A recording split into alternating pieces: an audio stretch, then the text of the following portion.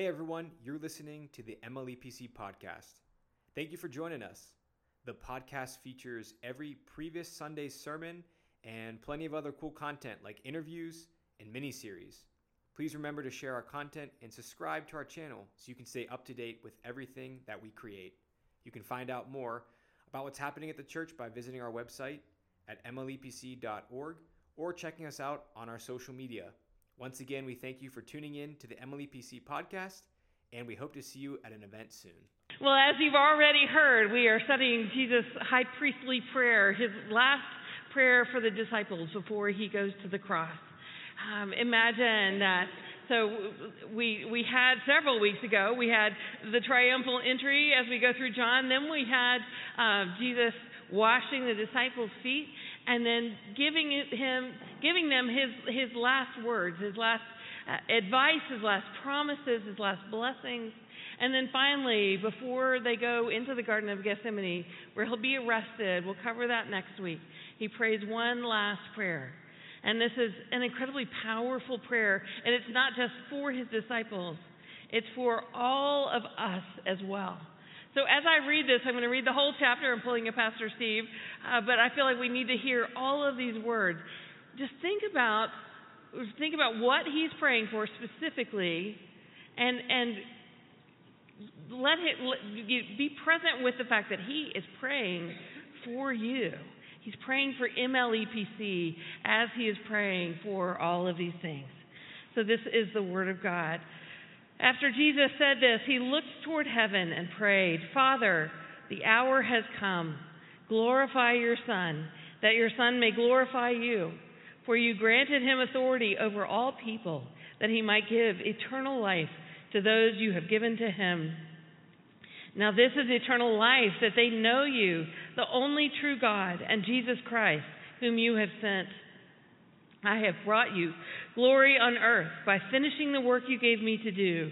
And now, Father, glorify me in your presence with the glory I had with you before the world began.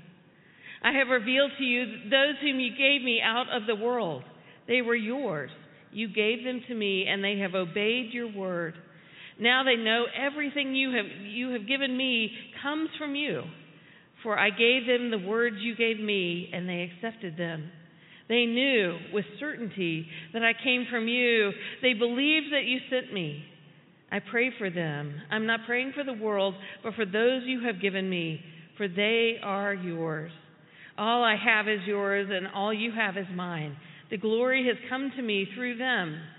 I will remain in the world no longer, but they are still in the world, and I am coming to you. Holy Father, protect them by the power of your name, the name you gave me, so that they may be one as we are one. While I was with them, I protected them and kept them safe by the name you gave me. None has been lost except the one doomed to destruction, so that Scripture would be fulfilled.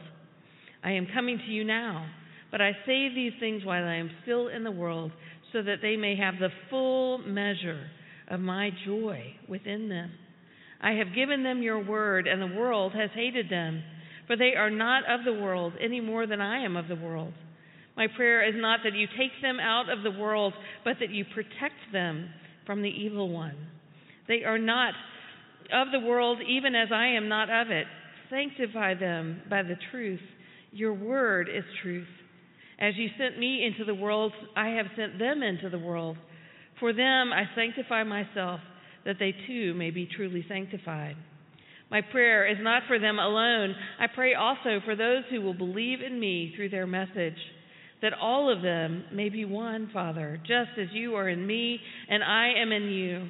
May they also be in us, so that the world may believe that you have sent me. I have given them glory that you gave me, that they may be one as we are one, I in them and you in me, so that they may be brought to complete unity. Then the world will know that you sent me and have loved them, even as you have loved me. Father, I want those who have given me to be with me where I am, to see my glory, the glory you have given me, because you loved me before the creation of the world. Righteous Father, though the world does not know you, I know you. and they know that you have sent me. I have made you known to them and will continue to make you known, in order that the love you have for me may be in them, and that I myself may be in them." Let's pray together. Holy God, we receive this prayer. We receive your blessings of unity, love, joy, holiness. Lord, we pray that you would make these words come alive to us today through your Holy Spirit. Open our hearts, our minds, our souls, and our spirits to hear your truth, to receive your blessing, and to be equipped and empowered to walk out to the world and share your love with them. Lord, we thank you for your word, for Jesus Christ and his sacrifice on the cross. We pray that as we look to him today, you would fill us anew, that we may be blessed to be a blessing. Lord, may the words of my mouth and the meditations of all of our hearts be acceptable in your sight, our rock and our Redeemer. Amen. As Ashley said, what do you usually pray for? What are the things that are on your list? We pray for our loved ones. We pray for sometimes the weather. I did a funeral by a graveside yesterday, and we were praying for the weather. It was like, gonna rain, not gonna rain, back and forth the whole time. But God gives us an incredible prayer through Jesus Christ at the very end of his life. What is most important to Jesus? That is what we see in this moment and through this prayer. He is wanting to bless his disciples with protection, with unity, with joy, with holiness, so that they can share his love with the world. Not just to make converts, but to make worshipers who come and see Jesus Christ in his glory and for his glory. As we think about this prayer, we see Jesus Christ not only, as I said, praying for his current disciples, but praying for us as well, for those who will believe in his name.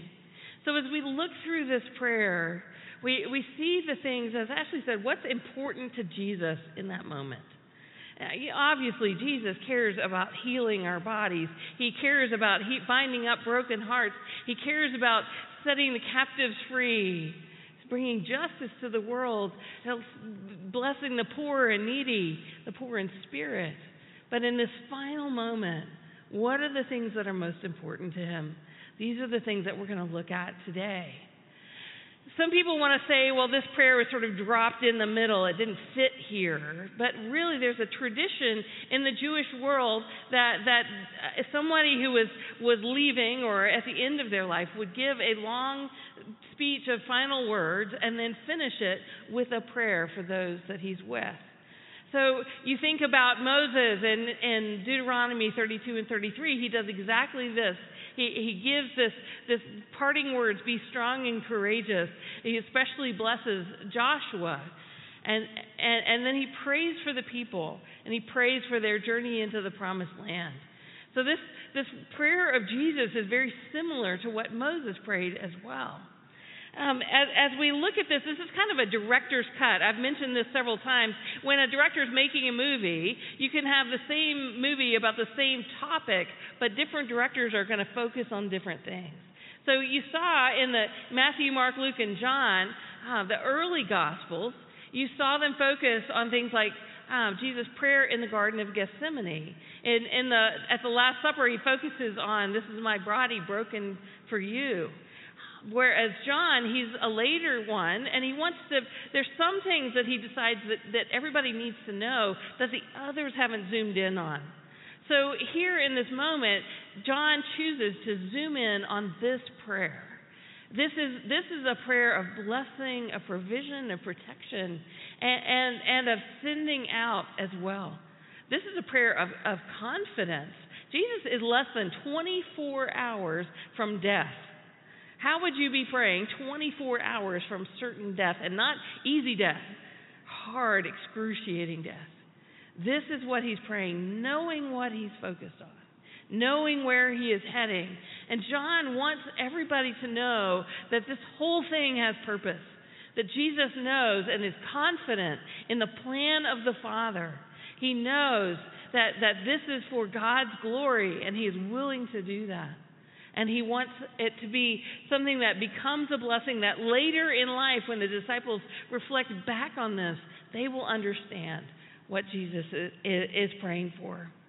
So Jesus prays for himself, and then he prays for his disciples, and he prays for us.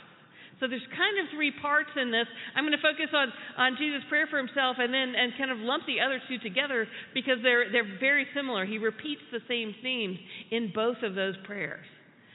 So as Jesus comes before the Father, he says, the first thing he says, I know that the hour has come. Do you remember the very, very first miracle that happens in the book of John? Mary, his mother, comes to him and says, we're out of wine at this wedding. And what does he say first? Mom, my hour hasn't come yet. But Mary knows that it is time. The hour, he was entering into his ministry, but the hour to come is this hour. That my hour has come. It is time. It is time to complete the work. It is finished. That's a word of completion. So Jesus is completing the work in this moment and for the next 24 hours. This is the moment where it is all wrapped up, and these are the final words that he's praying. He prays for God's glory, that God would be glorified. And then he prays an interesting thing. He prays for his own glory. Newsflash, he is the only human being that gets to pray to have glory because he's human and divine at the same time. We don't get to pray for glory as much as we'd like glory. We're like, see how great I am, see what I have done. The only time that we are to pray for glory is when it is God's glory. May you be glorified in what I have done. Now, when we have a win for the Lord, it's not, hey, look at my win. It is all for God's glory. And when we try to take that for ourselves, when we let, hey, we're the best such and such in town, that robs God of glory. It's almost an idolatry of alternate glory, but we want to make much of God. When we talk about the word glorify, it's to magnify and make known God's glory, which is that one person described it, glory, as the display of divine goodness. The display of divine goodness. Think about what God's goodness is like, how he has displayed his goodness, his majesty, in the heavens. I was out in the countryside a couple of weeks ago, north of Grove City at a camp, and I walked out and saw the stars, and it's like, oh yeah, I never see those where I live. But to see the majesty of God's heavens unveiled, his glory is infinitely greater than that. And often we forget that, his glory. And Jesus is saying, be glorified. He also says something interesting. He says, glorify me in your presence with the glory I had with you before the world began. So Jesus is saying, bring me back to that glory.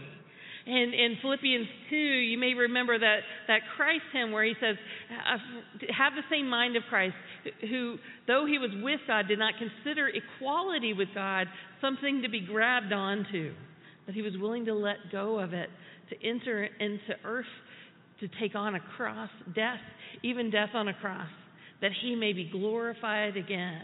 So it's this descent and then rising again. So Jesus is saying, bring me back to that place. Let me be glorified because that's what you created me for. But he knows that to be glorified on earth means to be lifted up on a cross. He is not going to be lifted up and in charge of everything so that like all kingdoms will put Jesus as president. He is saying, I've got something way bigger than that. He wants to be glorified sitting at the right hand of God the Father so that every knee shall bow and every tongue confess that Jesus Christ is Lord. That is the glory that Jesus is talking about. So even as he prays for this, then he begins to pray for the disciples.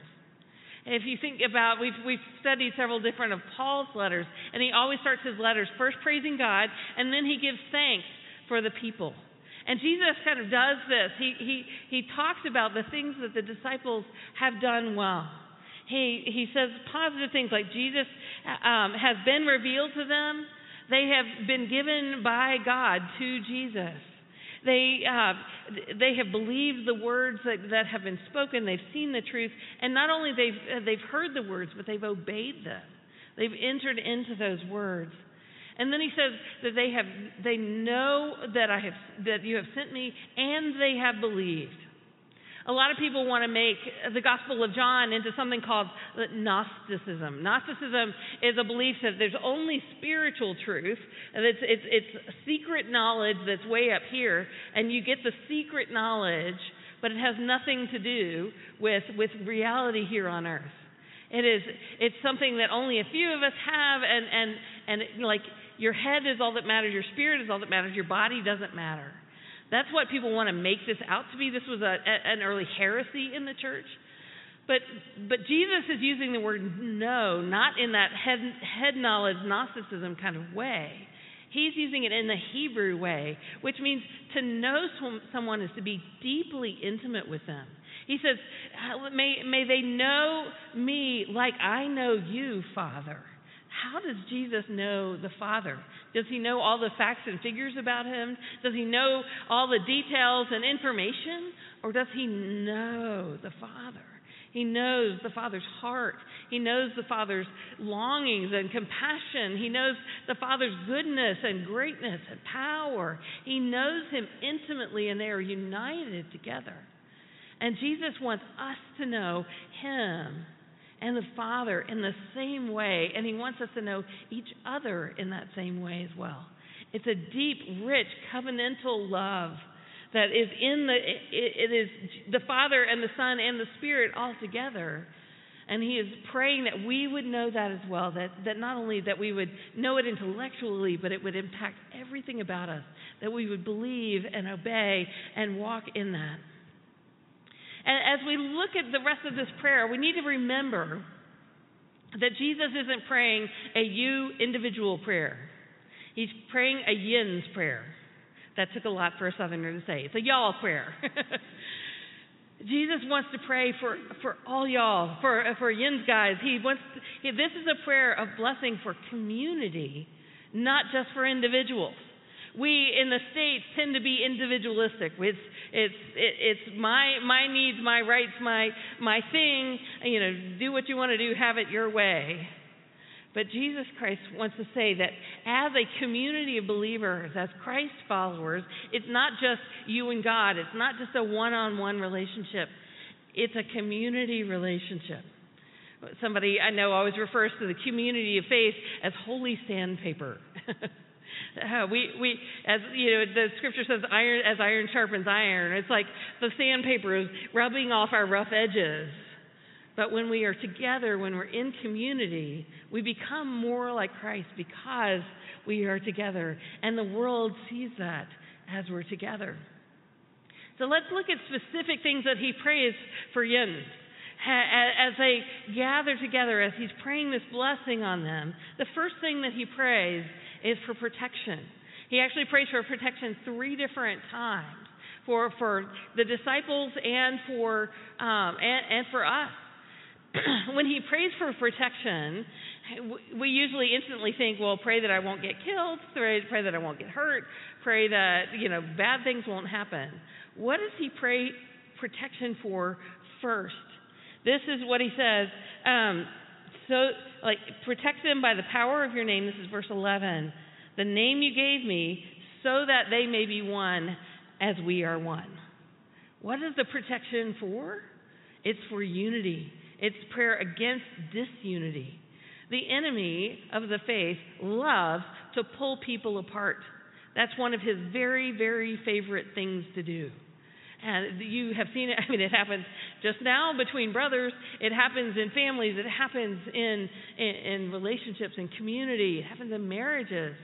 It happens in church. It happens in our nation between the red tribe and the blue tribe. It happens between socioeconomic groups. There's always this tendency to pull apart and to be divided. Jesus is praying for protection against that you may be one as I am one. That no matter what our tribe or tongue or language, we would be united together under Jesus Christ. He's praying. That is the first thing that he prays for protection of. He prays that we may be one, and then he prays that we would be protected from the evil one. He's looking at his disciples. He knows what they're about to go through. He knows that Peter is about to deny him. He knows that he's going to the cross. He knows that the disciples are going to be paralyzed with fear when Jesus is crucified. There's so much that they are going to scatter. But Jesus prays for protection from the evil one so that God would be able to bring them back together. This takes supernatural help. This is not something they can do on their own. But God wants to pour out his Spirit to bring them together. The thing is, he's praying for protection not to take them out of the world, not to set them apart in a little ghetto where everything will be great. He says, I'm not praying that they will be taken out of the world, but that while they are in the world, you will be with them for protection in the world. In the midst of all of that, he's saying, I want to bless you in this. And why? It's for the glory of God.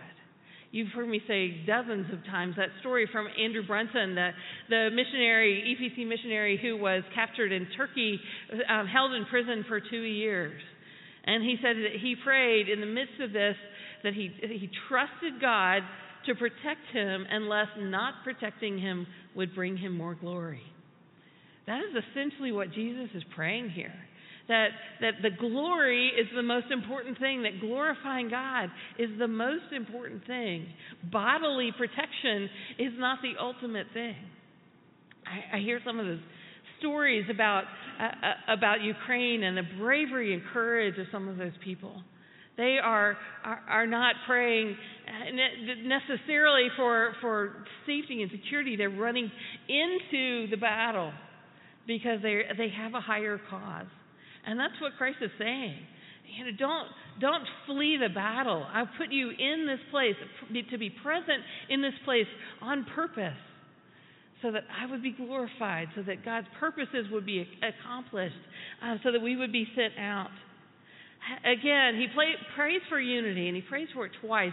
In verse 11 and verse 21, once for the disciples and once for us. That they may be one as you and I are one, as he's praying to the Father. He is asking, again, for intimacy, for dependence, and he's praying that through this they would be a blessing to others, that the world would see this unity. I traveled a lot with the nonprofit World Vision, and was in a bunch of different countries and a lot of different continents. And my very favorite thing about those travels was meeting other Christians around the world.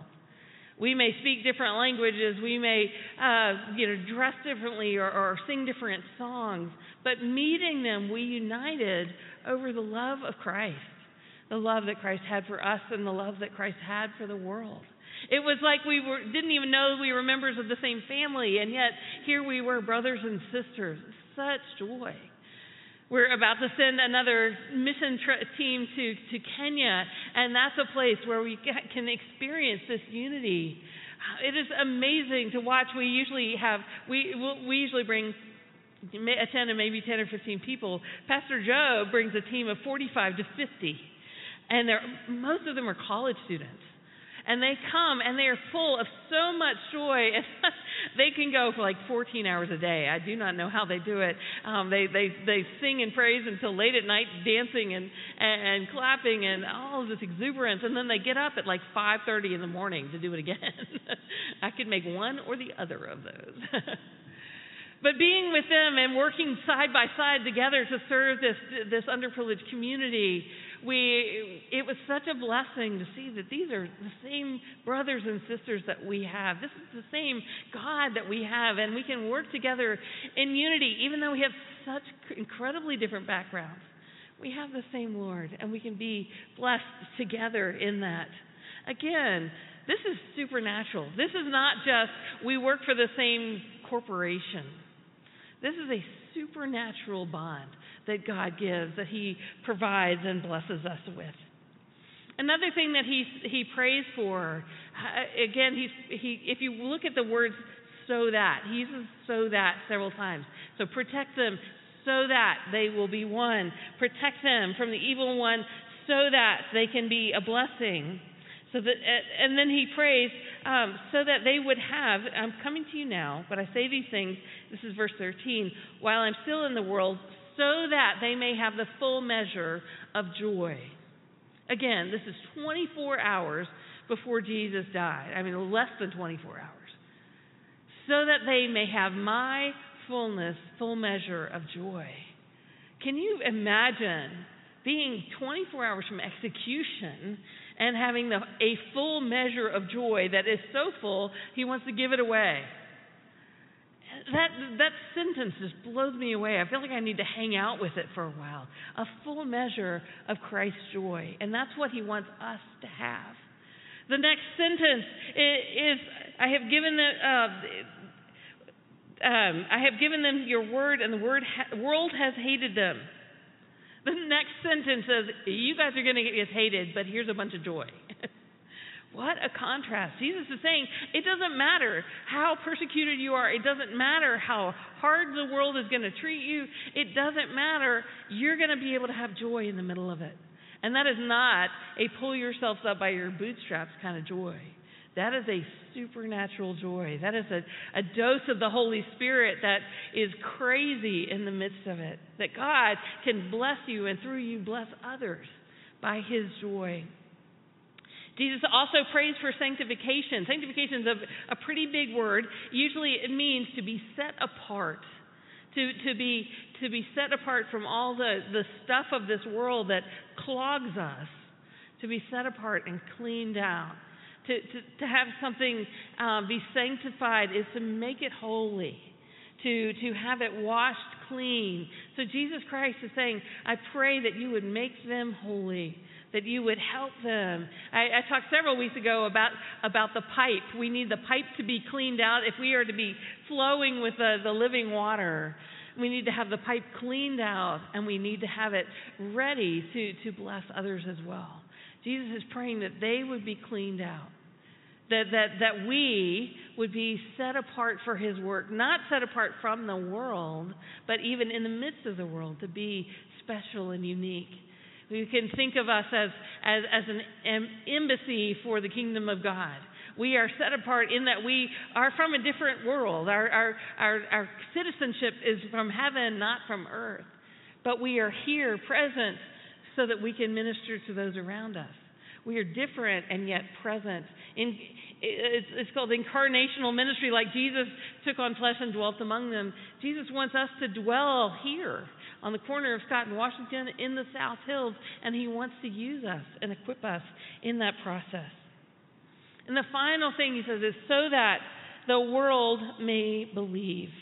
He says, then the world will know that you sent me and have loved them even as you have loved me. Even as God loved Jesus, he wants us to know how much he loves you, y'all, yens. He loves you. And he wants us to understand that so that the world can see it too. That in the love that the Father has for us, in the love that we have for one another, that is when the world begins to go, what is it with those guys? What is it that they have that I don't have? It is that love and joy and peace and grace, the fruit of the Spirit, patience, faithfulness, kindness, gentleness. That is what shows the world who Jesus Christ is. My friend Danielle, who has played here several times to help lead us in worship, she is currently an Uber driver to pay for her main job, which is a music minister. But it is fascinating. She asks God to help her show the joy of God, the love of God, every time she picks up somebody in her Uber. I don't know if you've ever seen the game show Cash Cab. She's decided hers is God's Cab. Surprise. You thought you were just getting a ride. Well, let me tell you about Jesus. She led 2 people to Christ this week. Sinner's prayer. Isn't that incredible? She just invites people into the love and the joy and the hope of Jesus Christ. And she prays like she doesn't force the question on them. She's like, God, bring this into the conversation.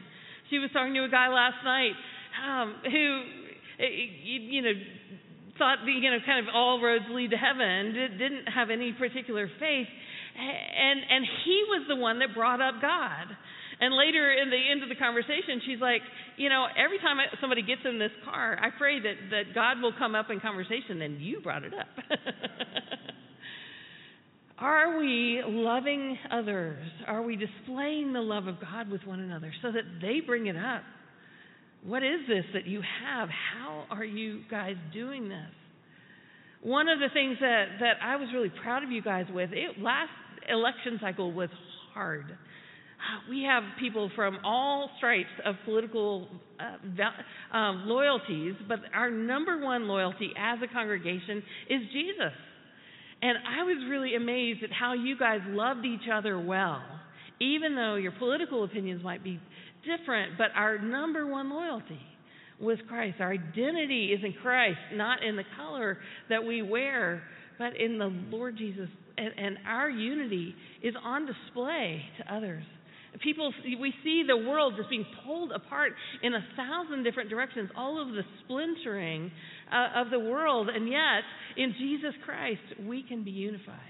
And that is what he's calling us to demonstrate. It's not just unity to have unity. It's unity as a witness, as a way to proclaim his faithfulness to the world. It is hard for us as a community of faith, as a church, as a congregation, to fight that, because the enemy is trying to divide us at all times. Again, as I said earlier, as American Christians, we skew individualistic. That is the way that's the water we grew up in. It's the way that we swim. I was reading my African Bible commentary this week, and because I always double check it to make sure that I'm not leaning American rather than Christian. And one of the things it was talking about was the tribal unity. But then, for them, the divisions are between tribes. Tribes themselves are united, but it's between tribes that the conflict comes. It's interesting that they're much more community-focused. Their language groups and their culture are usually unified, and they think in terms of what would be best for the community. I heard a story one time about a foot race that was going to happen at this school in Africa, and they have this prize of all of these different kinds of fruit at the end of the thing, and they're like, okay, whoever wins this gets the prize. What did the children do? They joined hands and crossed the finish line together because they wanted to be able to share that with each other. That is unity. That is community, and we can learn so much from that. Even as Ashley was demonstrating that circle, how we can be united so that we can celebrate together and so that we can be a blessing to other people. But there's so much pulling us apart. There's so many different ways the enemy is trying to attack. There's so many ways that our own individual wants and desires and preferences can pull us apart. Sometimes there are things in our past that have hurt people. I have this stack of surveys and reports that have been done on this church over the last few decades. And almost every single one of them shows a lot of it's their fault. It's the pastor has failed and should be kicked out. There's a lot of bitterness in them that you see as you read all of them, and you see patterns. The enemy wants to divide this church and has divided this church in different ways. But Christ is praying that we would have supernatural protection from the enemy to not be that way anymore. He doesn't want things like gossip, critical spirits, mistrust, all of those things snip away at the unity of the body. Jesus wants us to be free from that, to let it go, to trust that he's going to look out for us, even when human beings fail, even when your pastor fails. Newsflash, it happens every day. But Jesus Christ is the one who is guiding and leading and protecting. He's the one that's creating unity, even when we as human beings feel like we have failed at that. Larry Seelig, one of the former pastors of this church, had a communion service one time in here for the community. There were a bunch of different ministries represented, and he was about to have communion, and he felt like God said, "Stop, you're not ready." And he was like, "What do you want me to do?" And he stopped and he said, "Is there a Catholic priest here?" And there was one Catholic priest in the back who was sort of incognito. He raised his hand. Larry invited him up, and Larry said, "I want to apologize to you on behalf of our church on the way that we have treated Catholics and hated Catholics over the years. That is not the unity of the body of Christ." And as he prayed for this guy, I mean, they just wept together.